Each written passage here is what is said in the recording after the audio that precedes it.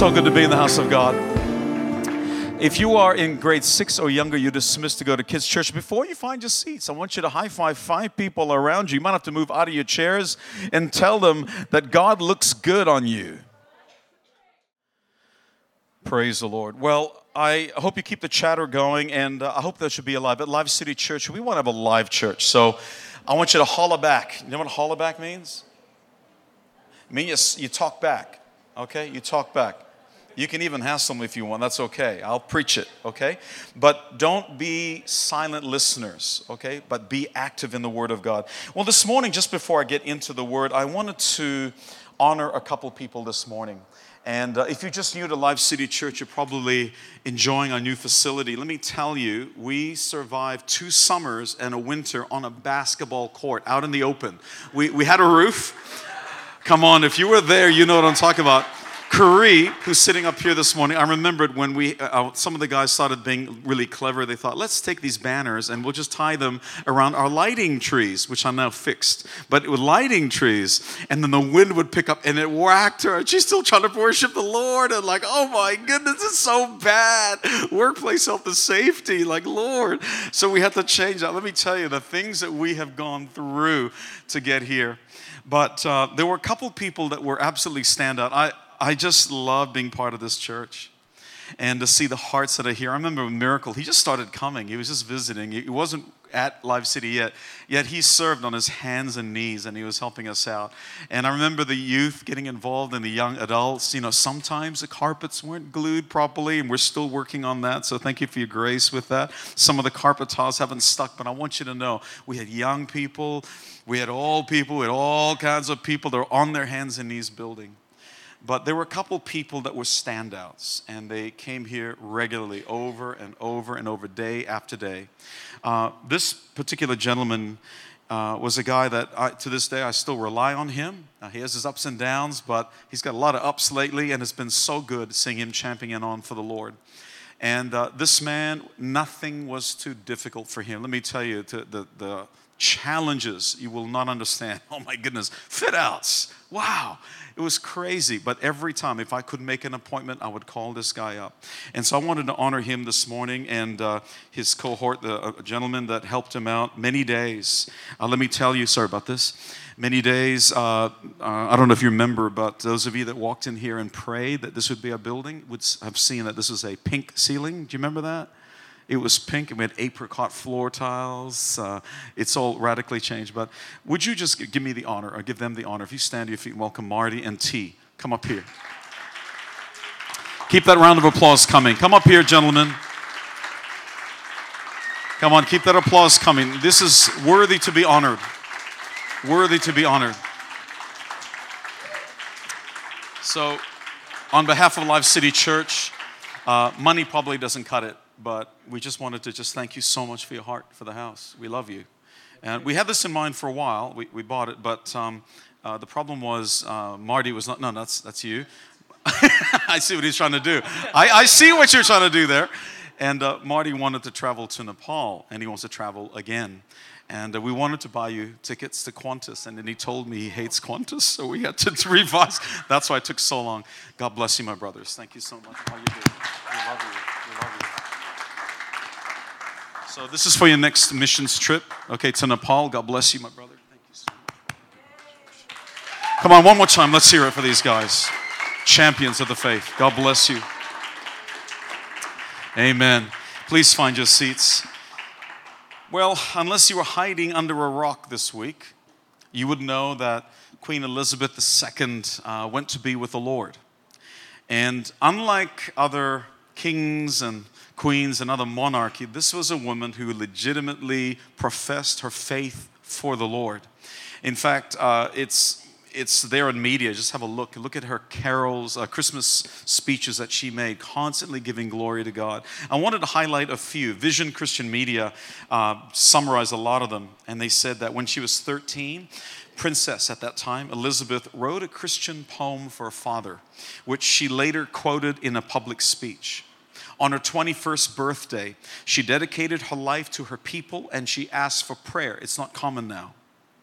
In her Christmas address of 1957, I believe this is the first one, The young queen alluded to dark forces trying to undermine religion and morality, and the courage needed to stop them. In 2002, she spoke publicly about her faith. She said, quote unquote, "I know just how much I rely on my faith to guide me through the good times and the bad." In her Christmas message of 2012, she told how God sent his son to serve, not to be served. And in doing so, restored love and service in the center of our lives, in the person of Jesus Christ. Her 2014 message shared the gospel, and the Queen said, "For me, the life of Jesus Christ, the Prince of Peace, is an inspiration and an anchor in my life, a role model of reconciliation and forgiveness." To have a monarch say those kinds of words, I know that the nation and the nations of the world were moved by this woman and her death, because she had done so much for her people. She was more than a leader of just the nation of the UK and the Commonwealth. She was also a leader over her family. And she was also a devout woman of God. And while others had come and gone, this woman was constant. Let me say that before I was born, Queen Elizabeth was in power. When I was born, the Queen was in power. I remembered when I started school, the Queen was in power, and I finished school. Then I went to university, the Queen was in power. I got my first job, Queen Elizabeth was in power. And then I met my bride of 26 years, the Queen was in power, and we welcomed each of our children, and that Queen was still in power. And we just assumed that she'd be around forever, a bit like Melchizedek, no beginning and no end. She was just there. But the Bible says it is appointed for men to die once and then the judgment. There is an end time. There's an expiration date to our lives. And if for nothing else, as I'm trawling through and I'm reading all the different posts from people in social media giving honor to this woman and the things that she had done, the sacrifices she had made for a nation, it begins to arouse in people this whole question of mortality. Turn to the person next to you and tell them, you ain't going to be around forever. When you're younger, you're thinking, I'm going to live forever. I mean, the way that they drive the car when they still do that, we're teaching our nephew to drive at the moment. He's 15, and dear God, I've got to be careful, 16, he's controlling the microphone. I've got to be careful to say nice things. But, oh my goodness, and trying to navigate that journey. And, he's good, he's really careful, but I've seen others his age, they are reckless, they are dangerous. I told him that's the reason why insurance is so high until you hit 24. The younger you are, you think you're going to live forever. I remember when my father passed away, he was at the age of 53, and I thought he was old. And now I'm older than my own father. I've outlived him. And everything for me is borrowed time. It's a new day. I want you to turn with me in your Bibles to the book of James and chapter 4, where he writes and talks about what life is like. James chapter 4, and we're going to read verse 13 and 14. I've got a couple passages of scripture that will be the main scripture for today. And it's a different kind of message. I usually come up with, I got 3 points, I got 5. I'm not going to do that today. I'm just going to share my heart and preach the gospel. James chapter 4, verse 13 to 14 says, "Now listen, you who say, today or tomorrow, we will go to this or that city. Spend a year there, carry on business, and make money. Why, you don't even know what will happen tomorrow. What is your life? You are a mist that appears for a little while and then vanishes." I'm fixated as I read this. Firstly, the fact is, yes, our life is like a mist, and the younger you are, it feels like forever. But do you remember, those of you that are gray-haired with me? I got a little bit. By the grace of God, I'm still looking young. People say I look 30s, 40s. Bring it, bring it. But let me tell you, when you hit 21, that age of reason, you understand everything. You know your responsibility. It seems like time now is just skipping by faster and faster and faster. I'm pretty sure it was January, term 1 of the school year. We just started, and now I'm thinking we're at the end of the final week of term 3. The year is coming to a close, and time is drawing by and flying by very, very quickly. Some of you with young children, there's a point you're like, I can't wait for my kids to grow up. And I remember someone told me, take photos, take videos, take lots of photos because the time will go by so fast. And I'm now on the other side of the timeline, and I am just shocked at how true that was. In the middle of the night, you fathers and mothers, as you're changing the nappy, the diaper, and your sleep is disturbed, and you got to do your feeding, it is tiring. You're thinking, when will this end? But let me tell you, it's only a season, and then it goes very, very quickly. But the question that I was drawn to is in this passage, and the question that's asked from over 2,000 years ago, and the question is still valid today. What is your life? What does your life look like? Francis Chan, you've heard me I'm going to share it once or twice. He gives this incredible illustration of what it's like, what life is like. And on a stage in his church, he would have this rope, and there were curtains there and wings, and the rope was like so long it goes past that wing, and he would take that rope all the way to the other end of the stage. And for the sake of our streaming, I'm going to go here. And he focuses on just the end piece of that rope, and it's painted red. And he says, all you think about is this red part. That's it. You are fixated on it. You are thinking about it over and over, day after day. You're saying to yourself, I'm going to work hard. I'm going to save, and then I'm going to enjoy this little part right here. And you're thinking to yourself, you're working hard, and you're trying to prolong your life. You are dieting. You're trying to eat the right foods. And I've seen people younger than I pass away, and yet they were the most healthiest as you could imagine in terms of what they ate or what they didn't eat. My wife, she's very famous for this when she thinks about, if you gave up your coffee, if you just gave up that beautiful sweet brew in the morning, life is be absolutely miserable. We survive. My life would be miserable. I survive because my wife has a cup of coffee. She tells me that in the time of Babylon, I think was it Babylon or the Byzantine Empire? Sorry, it was the Empire. Ottoman Empire, that it was a rule that a man had to have enough money to provide coffee for his wife every day. Ladies, turn to your husbands right now and say, he said it. I believe it. In Jesus' name. Preach. We try and live. Remember Michael Jackson? He slept in an oxygen tent to prolong his life, and he died. And he did not prolong his life. He died many years ago. And Francis Chan, he says, what I do in this little red part determines how I'm going to live for millions and millions and millions of years for eternity. But we're fixated on that little part, this little mist that we call life. The Bible records the thoughts of the Apostle Paul as he's aging, he's growing older, he's nearing the end of his life. And this man has been beaten for the sake of the gospel. He was stoned many times to the point of death. Some commentators say, like, the first time he was stoned, he actually died. The Bible says the disciples gathered around him and prayed for him, and he woke up. They believe he actually died. He died many times. He was whipped and scourged 40 lashes several times. This man was betrayed. This man was just shipwrecked and all kinds of things that you can imagine. That's the Apostle Paul. And these words are recorded in Philippians chapter 1. You're welcome to turn there. Philippians chapter 1.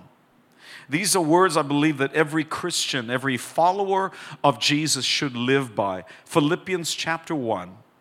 And read with me verses 21 to 24.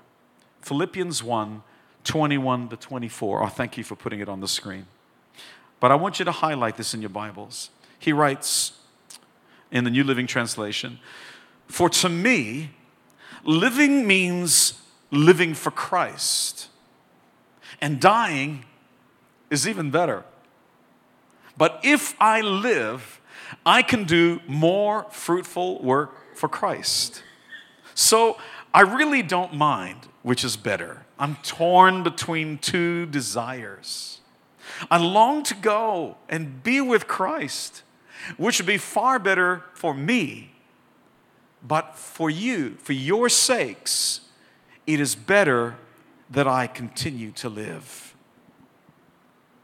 Here's a man at the end of his life. He's thinking about eternity now because the days ahead of him are less than the days behind him. My old senior pastor who first got me into the ministry, this year he celebrated his 72nd birthday. And he was writing this post, and I was reminded of that as I was preparing this message. Because I thought, wow, I've never seen him think about and be concerned about eternity like he is right now. And he wrote, "Some don't seem to like growing old, but I enjoy it so far. The anticipation and consciousness of heaven is enhanced. I often find myself thinking about many people I have pastored and loved and who have gone on before me. I really enjoy thinking about seeing them again.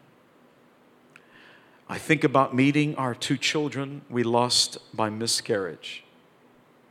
I'm conscious that Jesus raised them for us. I enjoy watching young people become better and more able than I. I weep that the fear of God has departed from our community.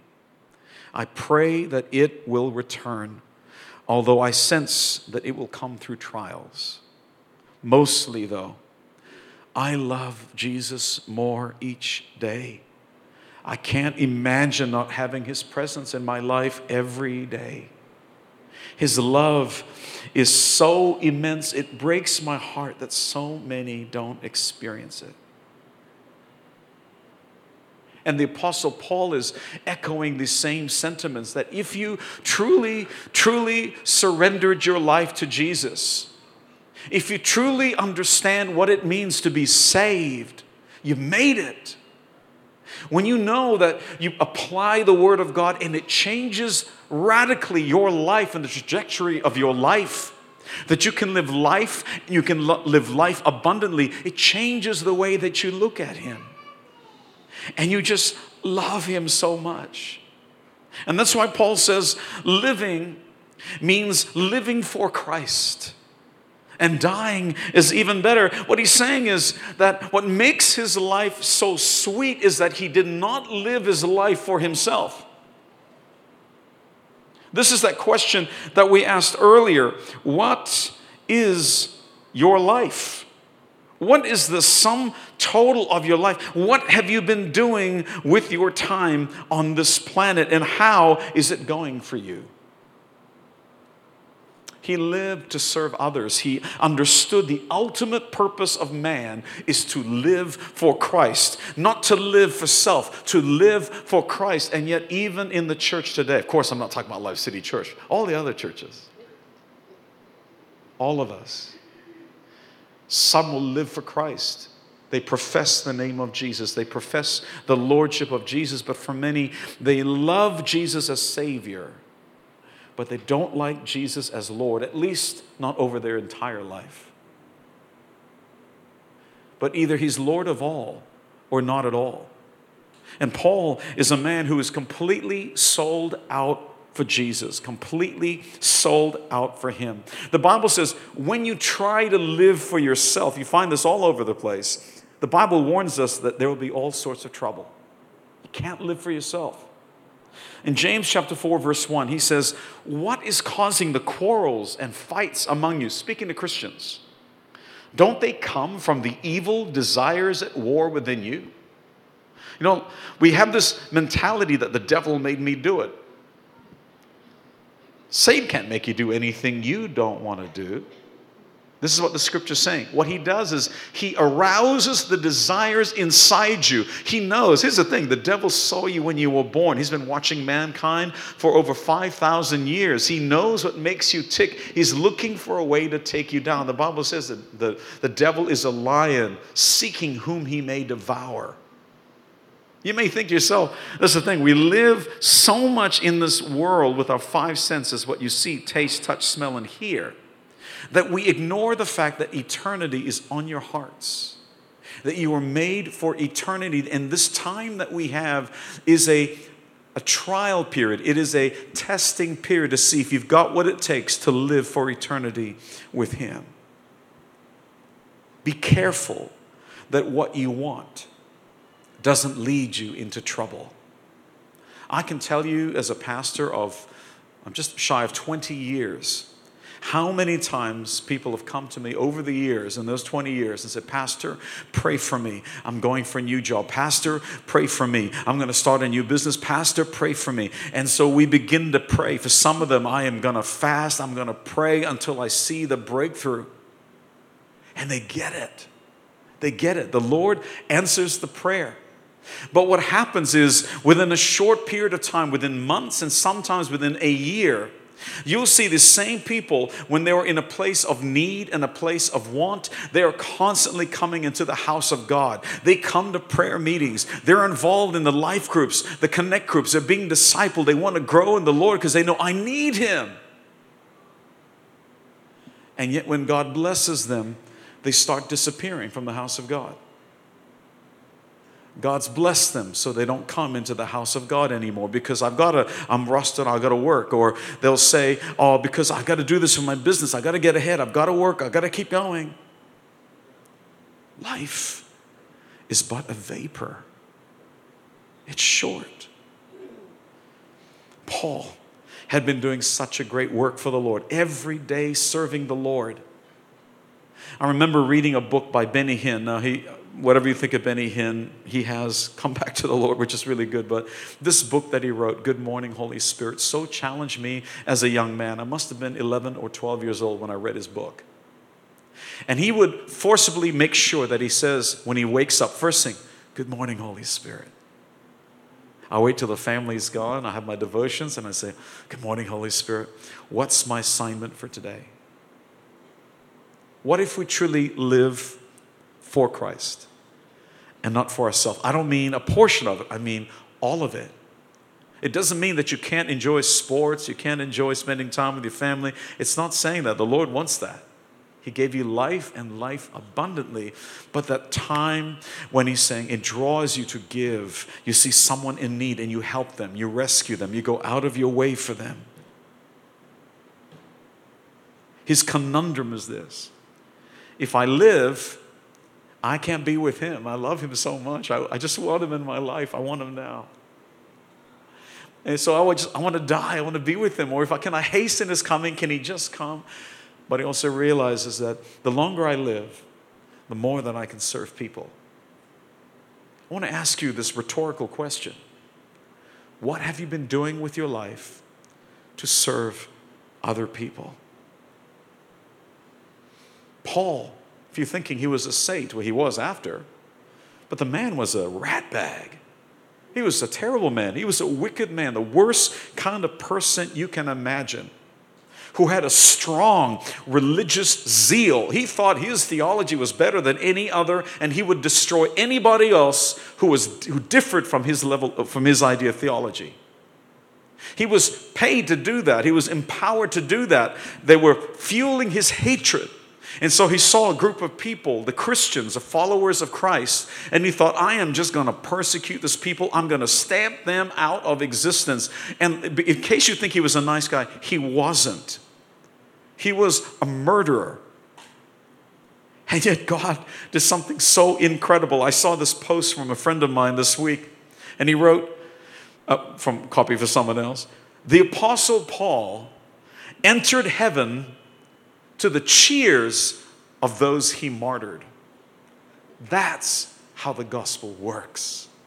The people you hurt become the people you serve. The people you rejected become the people you identify with. This is a story of grace, how God can redeem even the wickedness of such a terrible person for the glory of God. This is a story of grace, where our sins can be forgiven, our lives can be turned around, and we can be sent out to become a vessel of salvation. God has a sense of humor. He would take the devil's pawn and make him God's prince. He will take the hater and make him a lover. If you don't believe me, look at the person next to you and see what God has done with them. They look all clean now, but they weren't always clean. Their thoughts are clean now, but let me tell you, it wasn't always clean. Thank God we can't read each other's minds. Often we're so focused on that little red section, that here and now, that we don't even consider that our life may be required of us sooner than we expect. But if you truly appreciate how God radically saved you from your mess, you can't help but fall in love with him. You can't help but just wait for him. Lord, come. Lord, come. Lord, come. You want his presence in your life. You want to see the tent. Let me tell you, I read these scriptures, the pure in Christ shall see God. God, why can't I see you? I want to see you right now. I want to see you here. I remember in the 70s and 80s, it was written you guys, someone might know it, but a man wrote this book about his experience where he desperately wanted to see Jesus. His pastors preached this message, and he said, set a seat for Jesus. The Jews at every Passover, and we celebrate Passover in our church, you're supposed to set a seat aside for Elijah to come, right? It's the thing we do. He decided, I'm going to set a seat. I'm going to wake up, set my alarm at midnight, and I want to spend time with Jesus. I want him to come. I want him to come. I want him to come. And he would set that alarm clock religiously every night. Jesus never came. Jesus never came. He's saying, Lord, I just want you to come. I just want to see you. I just want to experience you. I read about you. I see how good you are. You're so good in my life. I just want to see you. Will you come? And he didn't come. It was over a year. He didn't come. And he would open up the scripture. Remember, he was opening up one scripture, and then as reading over it, he's just, God, you got to come. You've got to come. And then tears started falling on his Bible, and they weren't his. Jesus came and sat with him. His dog apparently had a big dog, would sit, and he would spend time in the presence of God. This took years, spending time in the presence of God.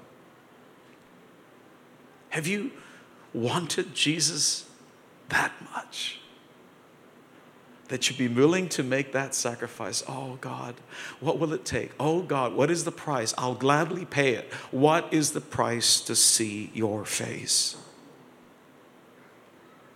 To be so in love with him, to be so in love with the world to come. The Bible says, store up treasures in heaven where moth and rust don't corrupt. It's there, a mansion waiting for you in heaven. You are storing up mansions. My wife and I, we do some things that it's like, why do you do that? I said, because I want my swimming pool in heaven in my mansion. I want Olympic size. I want Wet and Wild. I want all the rides in my mansion in heaven. I want to go from my living room into my pool. Could you do that, Lord? Could you make that for me? I want a theater room that is a theater. One of those massive kind of things. I want to have fun in my mansion. That's why we do it. We love people. But the Bible says, lay up treasures in heaven. But we become so in love with the world that we want to enjoy the pleasures of the world a little bit longer, just a little bit longer. I'm just going to save up. Jesus, I'll be with you in a moment. I just want to spend a little bit more time at work, because if I can save up and have this money, we could have a really good holiday. It's going to be amazing. Then we'll spend time together. Jesus spoke of eternity often as if it's just around the corner. Here one moment, gone the next. And we all have the same amount of time. We have 1,440 minutes a day, 168 hours a week. The Bible tells us in Psalm 90, verse 10, the length of our days is 70 years or 80 if we have the strength. The Queen lived to 96. My aunties are well on their way. They're 89 and 87. Oh my goodness, they keep going. They're strong. But I want to ask you, we all have the same amount of time. How are you spending your time? What you choose to do with that time will either store up treasures in heaven or a momentary pleasure on earth. I say momentary, it could be years, but in the scheme of millions and millions and millions of years in eternity, it is nothing. Your life is not measured by the one moment you surrendered your life to Jesus. Your life is the sum total, a combination of what you do day by day. Are you serving the Lord day by day? Are you praying? Are you seeking His face day by day? Are you seeking His instruction day by day? Are you looking after those who are in need day after day? You notice no one goes to the funeral of a selfish person? Unless they're a dignitary, then people only do it because of political pomp or, business savvy. But to the person who has poured their life into community, the place is always filled. I've conducted many funerals in my time. To the person who serves well, one day you will be eternity with Jesus running to you saying, "Well done, good and faithful servant." That's the one I want. That's the welcome I want. Well done, good and faithful servant. You notice He doesn't say, "Well done, good and faithful friend." He didn't say friend. Well done, good and faithful Sunday attender. Well done, good and faithful person who served in Life City Care. Good for you. He's looking for servants. Just servants. The reason He says servant is because the servant serves the king. Servant serves the master. And the reason why Jesus says, "Welcome, good and faithful servant," is because that person served. Matthew 25, towards the end, you'll see a story there that's really scary because it's talking to Christians and some who served, some who did not. And the outcome is not great for those who did not. Jesus expects us to live our life for Him, to serve as Him. Okay, you're not serving as Paul. I'm serving as Jesus. You're serving as Jesus to a people who don't know Him. You're not here you weren't born to warm a chair. You need to be in the house of God, but you weren't born for this. You were born for that. You see, a servant is always attentive to their master's call, and they are obedient to what their master asks them to do. That's a faithful servant. But a free man does whatever they want. That's a lie, by the way, because the Bible says you cannot be a slave to two masters. It's either one or the other. You're a slave to something else.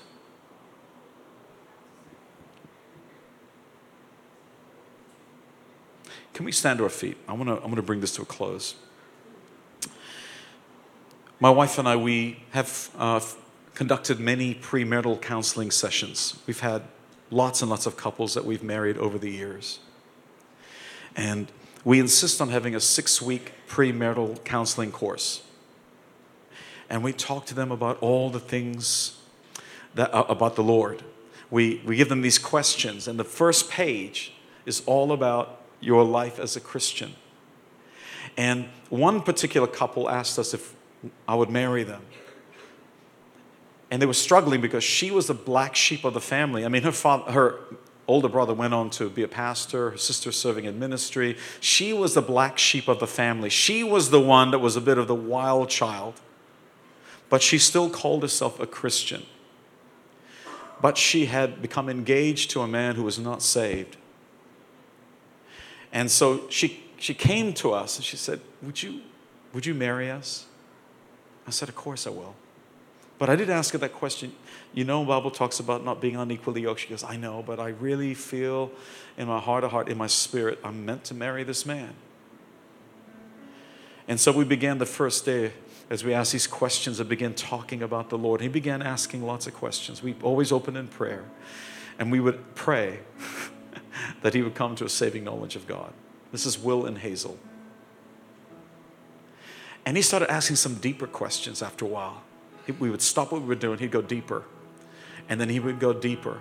And by the third session out of 6, this man asked us, that's it, I want to give my life to Jesus. Can I do it right now? Let's do it right now. And we led this man in the sinner's prayer. And of course, the rest of the next half of the premarital counseling changed significantly. This is a man who's surrendering his life to the Lord.